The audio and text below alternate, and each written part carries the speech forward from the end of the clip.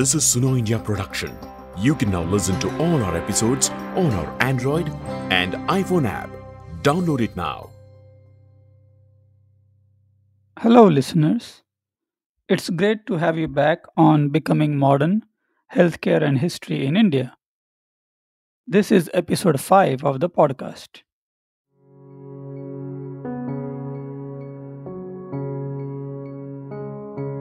I had mentioned in the inaugural episode that on this podcast, we will be talking about not just history, but also historians. The episode today is very much about historians.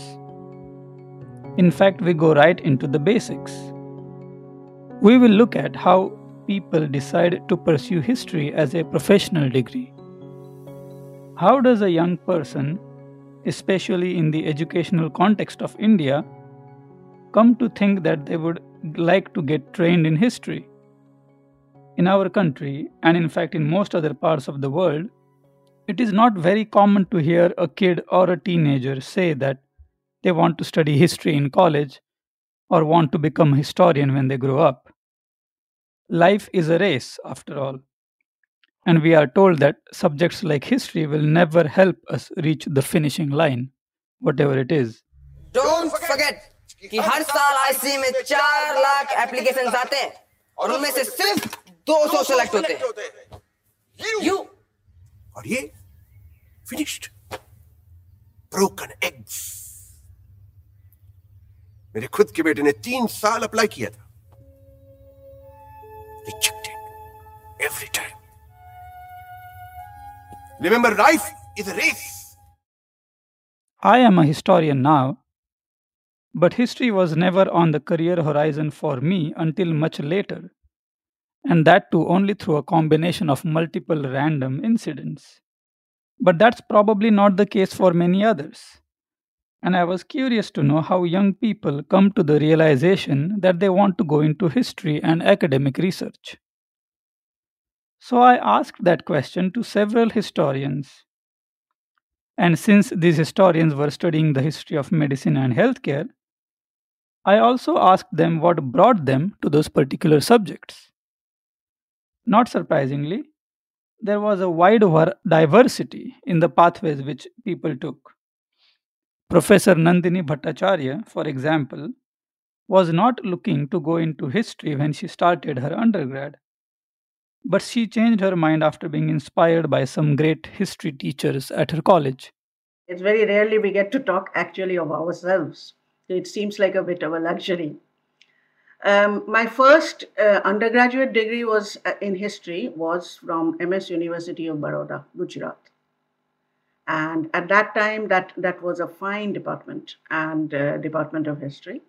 And there, I had not specifically chosen history as my major. We were allowed to choose in our second year of undergraduate studies. So I'd chosen a host of other social science subjects, and history was just something, because history, I think, was and continues to be taught very badly in Indian schools. And so I wasn't interested at all. It's just something I took up because I had to take another subject, apart from English and political science, subjects I was really interested in. But our teachers were truly inspirational, and they taught us how it's important to learn about the past, how it's important that as an entire society not forget or erase its past, and what terrible things can happen if societies do that. And in fact, this was in late 1980s, 91.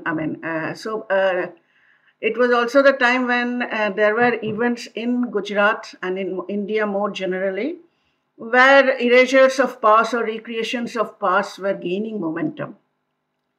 And so I could see the immediacy, the urgency of these questions as well. And I think more than anything else, that appealed to me, the fact that these erasures are happening and there is something I can do in the immediately by reading history, by writing about it, perhaps by teaching it. To have a more holistic idea of history, to use historical methodologies rather than simple prejudice to understand what our past is about. So after I did my master's and MPhil in Delhi, I'd had enough of cities, and I wanted to go. I just wanted to go to a more remote place and to be able to teach in a modest college. And just it was I think a way of finding out more about India, and of places that we who grew up in the mega cities in India wouldn't have a very clear idea of. So I went to Darjeeling, and in West Bengal, went in for the West Bengal College Service Commission, and I said I don't want it in Calcutta. I remember they were shocked at the interview because nobody ever says that we don't want it in Calcutta, and so I mean, so they were really shocked. And I remember the chairperson also told one of the professors in Calcutta, whom I knew, said that will you persuade her not to do that later on. He said that she had asked for that. And that professor said, no, Nandini, she is mad. If she says she is not staying in Calcutta and going away somewhere, then she is going to do that. No point in trying to persuade her. So I went there, and it was, of course, it was a lesson for me in many ways of understanding how marginalized our provinces are, or even even the cities in the states are, how starved of resources, especially educational resources. And West Bengal is one of the richer ones in this respect, because at that time the government changed soon afterwards, but at that time the left front government had been in power for some 30 odd years, and it had a motivation, it had a promise of a college every 2 kilometers. It didn't quite fulfill that, but there were colleges. The point is that that's the difference between the rhetoric and the actual implementation. There may have been a college, but there were few lecturers and even fewer resources. So and the demand was tremendous for some kind. And I used to, So I still taught in one of the better colleges there, but I used to feel very sad for the students that they thought that what they're getting is actually an education. Because in Baroda, which was, even at that time, I think it was about 10th ranking in India, but in Baroda, I had a much better education. And just because we were located, a little closer, it's a richer state, or that kind of reason. But also I noticed something very strange. It was one of I myself got pneumonia and almost died. That's when I left. After a year and a half, I didn't stay on. But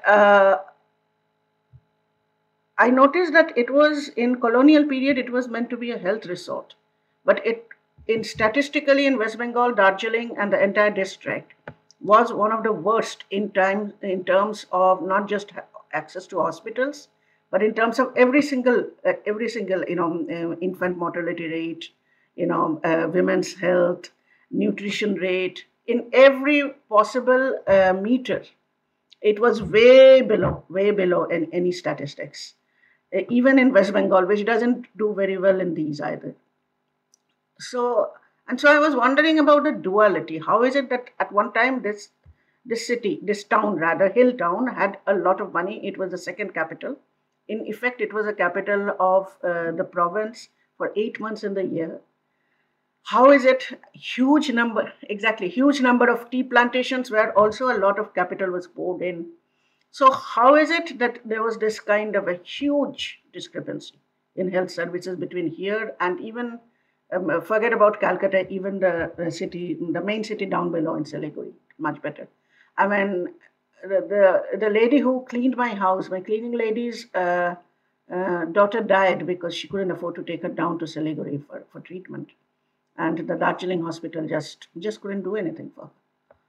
And so when I when I applied for a scholarship in London, so that was my project, to understand how a place, to understand geography, environment, how healthcare takes place in a very regional kind of a place. I didn't realize then that it would lead me to think about tropical medicine much more broadly than I had ever imagined.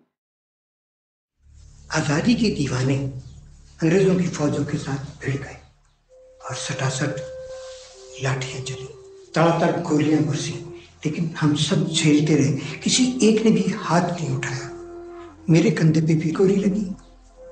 फरंगियों ने तंग आकर हमें jail में डाल दिया। हम वहां भी नारे लगाते रहे, इनकलाब जिंदाबाद। तब आपकी दाढ़ी थी? अगर मेरी दाढ़ी होती तो मुझे कंधे पे गोली थोड़ी लगती, बालों में घुस के तो गुम हो जाती। Passionate teachers do change lives in many ways, including setting us on a path that we never imagined we would enjoy taking. When I was in medical college, I knew people who in the first year would say that they wanted to pursue, for example, surgery, and would by the end decide to pursue internal medicine or OBGY, mainly because they had developed a strong interest in that subject due to a professor's inspiring teaching of it. Dr. Shilpi Rajpal, who studies the history of psychiatry and mental health, also alluded to being influenced by good teachers. I was interested in history from almost my teenage for some, reasons. And I do remember having almost a crush on Tipu Sultan. I know it's funny, but yeah, that is how it was.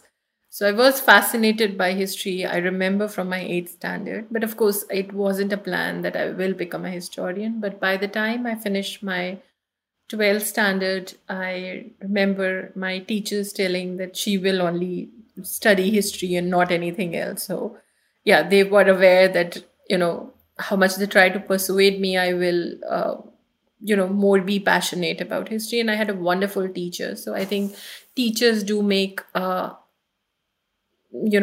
they do shape you when you are that young. So I had a fantastic teacher even at the school level. And then at my bachelor's level, I did take history honors and I went to Venkateshwara College, where I had again brilliant set of teachers who again shaped me into who I am. I must mention here that I was also fortunate to have had fabulous history teachers in school.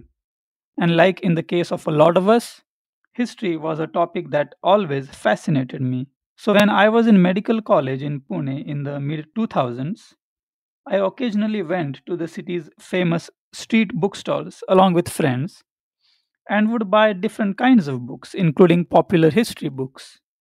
Then later in life, I began reading more serious stuff and particularly liked Romila Thapar's wonderful book on early Indian history.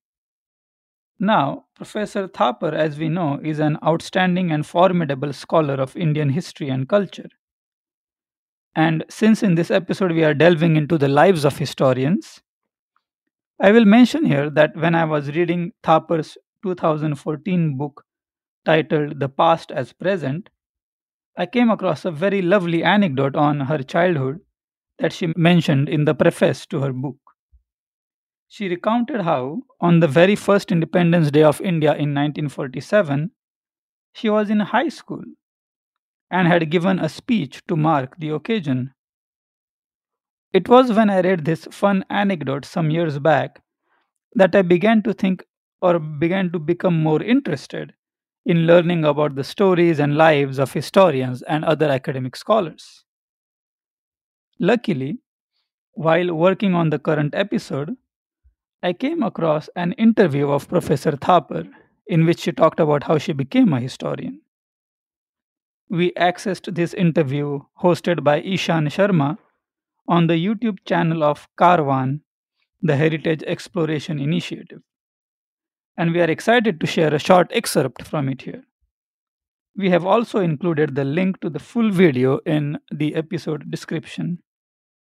The second impetus in my life was much more personal, in the sense that it was around that time when I left school and I was waiting to join college. And in those days, of course, school leaving was in December. You took the exam in December and the university opened in June or July. So you had a 6-month gap. And I was greatly looking forward to having a 6-month vacation. I mean, this was going to be a godsend. I would do all kinds of things that I had wanted to do and never been able to do, and so on. And read the kinds of books that I couldn't read because I was reading textbooks. What my mother used to call storybooks, but this was actually good literature.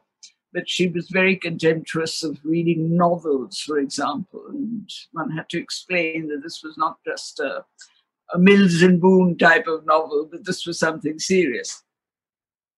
But in the course of this, my father developed an interest in classical art, Indian classical art. And he started reading heavy tomes, Gopinath Rao and J.N. Banerjee and all these people, in order to understand it. And then one fine day he said to me, I can't be reading all this on by myself. Why don't you also read these books? And then in the evening when I come back from office, we can have a little discussion on what you read. So who was I to say, no, I don't want to read these books? And I started reading them. The end result, of course, was that we started talking about these things, and I got vaguely interested in the Indian past and the early Indian past at that. Now, you had mentioned earlier that you were interested in what did I learn and what did I unlearn from this experience. I mean, the rest of it is fairly straightforward in the sense that I did my honors from Shimla because my father was transferred from Pune, where I was in school and college. And I did it in literature. So when I went to the School of Oriental and African Studies in London, they said, you can't do any research in history because your honors degree is in literature. So I had to repeat my degree, and I did history honors at London, and then I went on. And by the time I finished that and started thinking of the possibility of doing a PhD, I was hooked to being a historian and to being an academic. There was no looking back. Professor Thapar said that the quest to know our past better was what hooked her to history as a discipline and a career choice. Now, knowing and understanding the past of one's own community and region, and also of humanity and of the universe, is a very fundamental human desire and motivation. So, one would think that many young people would aspire to researching and teaching history. But as the stories recounted in this episode have shown, at least in the case of India, this is seldom the case. Professor Projit Bihari Mukherjee offers yet another example, telling us how he entered history and then the history of healthcare, taking a kind of a circuitous, tangential route. Yeah, that's a very good question. And I would say that I think one of the unfortunate things in India is that we get tracked so quickly in our education system. Before you even know how to spell some of these subjects, you have to decide, are you in the sciences or in the arts or whatever. And like every other Indian, I was like doing PCMB in high school and to get into and writing all these joint entrance exams and stuff.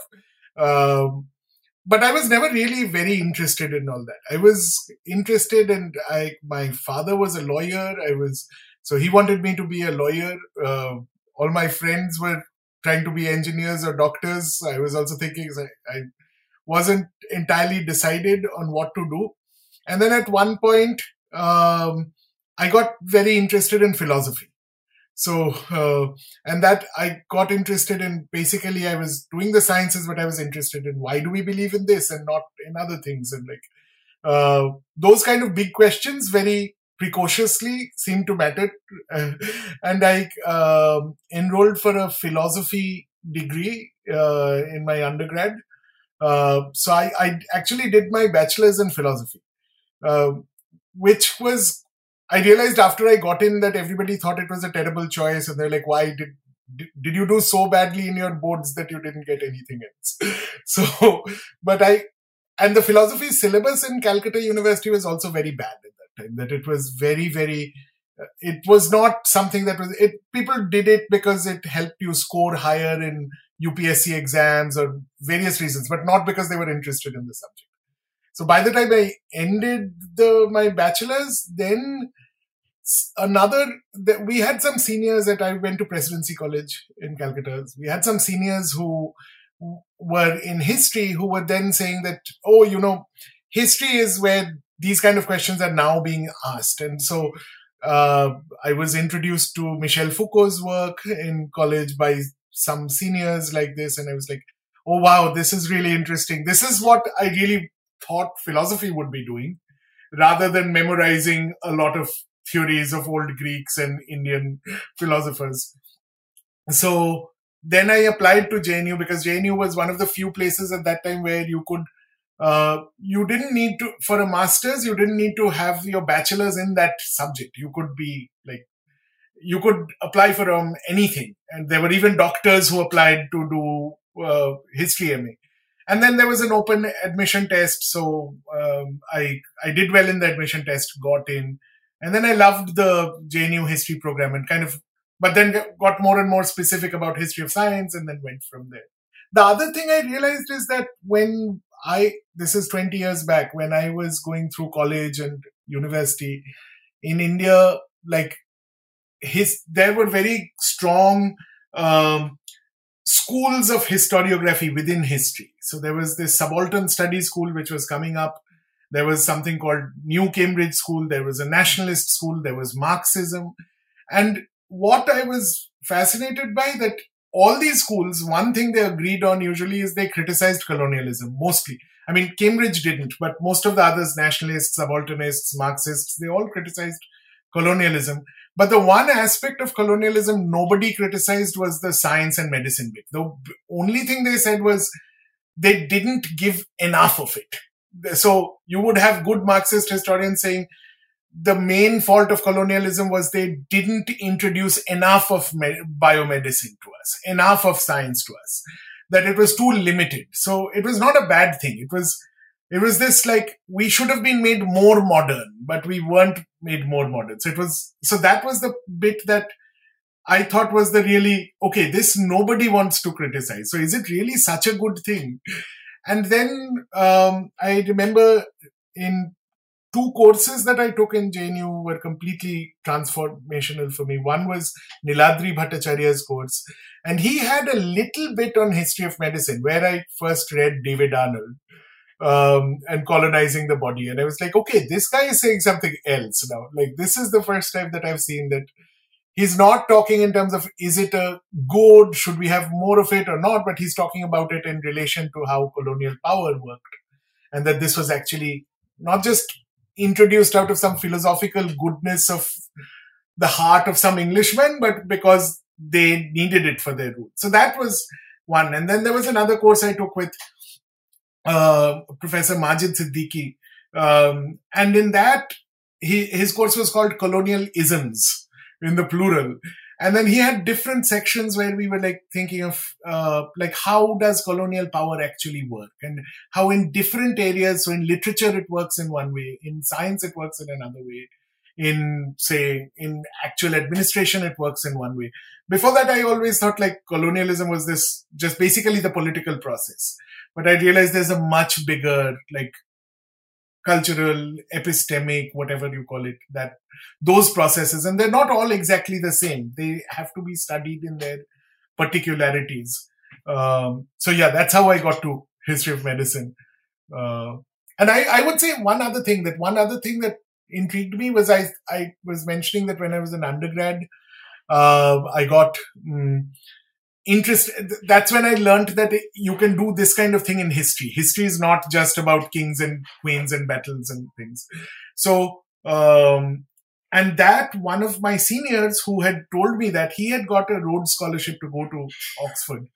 And so he was like, okay, can you, I don't know when I'll be able to come back from Oxford. So I want to like get all the material possible with me, copy it. So he said, like, couple of us, his friends, he said, would you help me out, like copying all the material from these old newspapers? And that's the first time I actually saw newspapers that were 100, 200 years old. And not 200, but 100-year-old newspapers from like 1880s, 1890s.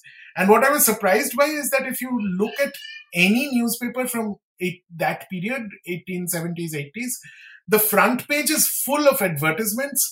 And most of those advertisements are medicine advertisements. And they are all, mostly they're advertisements of some kind of, like a lot of them have to do with sexual health. And I was in my mind, when I thought of like 1880s, I didn't think the first thing people saw in the newspaper was ads about virility on the front page. So I also got like really intrigued with medicine. For that was another reason that was on in my mind. अगर आपके दांत मजबूत नहीं है तो आप रोटी को चबाकर नहीं खा सकते, और अगर आप चबाकर रोटी नहीं खाएंगे तो आपको बदहजमी होगी, आप बीमार होंगे, कमजोर होंगे, और अगर आप कमजोर होंगे तो कौम कमजोर होगी, और अगर कौम कमजोर होगी तो दुश्मन हमारे देश पर कब्जा कर लेंगे, हम फिर गुलाम बना लिए जाएंगे। इसलिए अगर आप भारत की आजादी को कायम रखना चाहते हैं, अपनी कौम को मजबूत बनाना चाहते हैं, तो अपने दांतों की हिफाजत कीजिए, उन्हें रोज सवेरे मेरे इजाद किए हुए चांद सूरज मंजन के साथ रगड़ के साफ कीजिए। ये मंजन आपके दांतों को चांद और सूरज की तरह रोशन कर देगा। एक शीशी के दाम है 4 आने, सिर्फ 4 आने भाइयों। Now, while it is true that for a good number of historians, history or even an academic career was something they began thinking of seriously only much later, there are some scholars for whom it was a natural choice. Like Professor Sanjay Bhattacharya, with whose story we will be concluding our episode today. I have been surrounded as I grew up by many academics, some from the family, but some neighbors. They were history professors, they were history researchers. My own aunt, my mother's sister, was married to a historian. She was an economist herself, but she was married to a historian. And because I got very interested in several historical topics, my uncle and my aunt would encourage that interest and buy me books and get me photostats at that time of different articles that they had read. And then, 2 houses away from where I grew up was a wonderful historian who till recently was teaching at JNU at the Center for Historical Studies, Professor Kumkum Roy. And she works on ancient history. I was always more interested in modern history, but she would always also help me think about history critically. So this was happening when I was not in high school. This was all happening when I was in primary school, where I was being forced to think about history in critical ways. It wasn't just descriptive. They were constantly forcing me to think about concepts, interpretations. So from a very early age, I've been aware of the subjectivities of historical narratives. And so when I reached high school, I could have gone into sciences, because I think many in my family would have liked me to have gone into the sciences. But I was quite adamant by the time I joined high school that I wanted to do history in university. And there, I think I was lucky because my maternal grandmother and grandfather who brought me up were very encouraging. They did not think I would be a failure if I did history. So they allowed me the space to study history. By that time, I had a fantastic high school teacher, Dilruba Kalsi. I'll never forget her. And she explained to me that there were 2 ways of doing history. One was for the board exams and one was just for the love of history. So she taught me both, how to answer the board exam question and do well so that I could get into a good college. But at the same time, she would also pander to my general interest in history. And my lovely Didi Bhai, Kumkum Roy, 2 houses away, she was also very open-minded. She said, you can use your history degree, you can go into creative writing. So I was very fortunate, in the sense that from a very early age, even at the time when India was not liberalized, the view I had of life was that I can do multiple things with my historical skills if I study properly and learn the things, how to think critically, how to write well. So that was the attitude. So career-wise, I had no clarity in my head. All I knew that I wanted to study history and I loved history. When I first heard about Professor Bhattacharya's journey into history, I was struck by how uncommon his kind of a story is. But I was also aware that it is uncommon not so much because young people are uninterested in studying and researching history, but more because while growing up, Most young persons do not usually have academic scholars in their immediate vicinity or in the everyday conversations around them.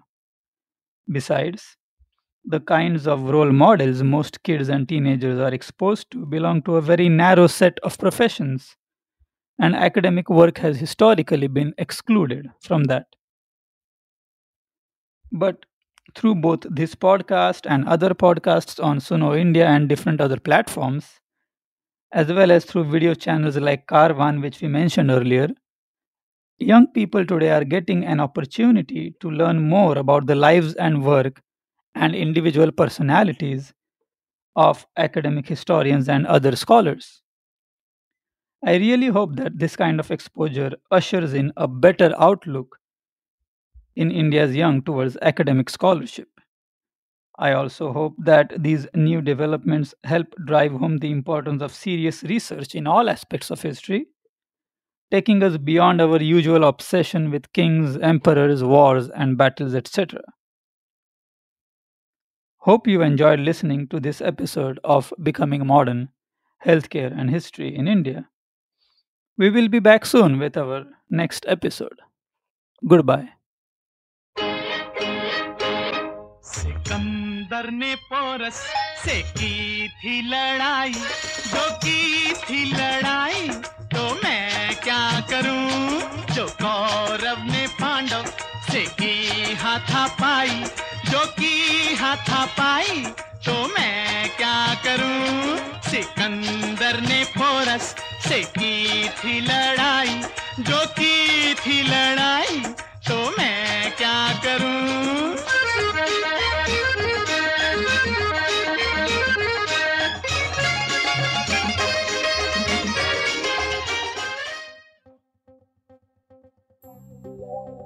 Thank you for listening to this episode. You can now listen to all our episodes on our Android and iPhone app. Download it now.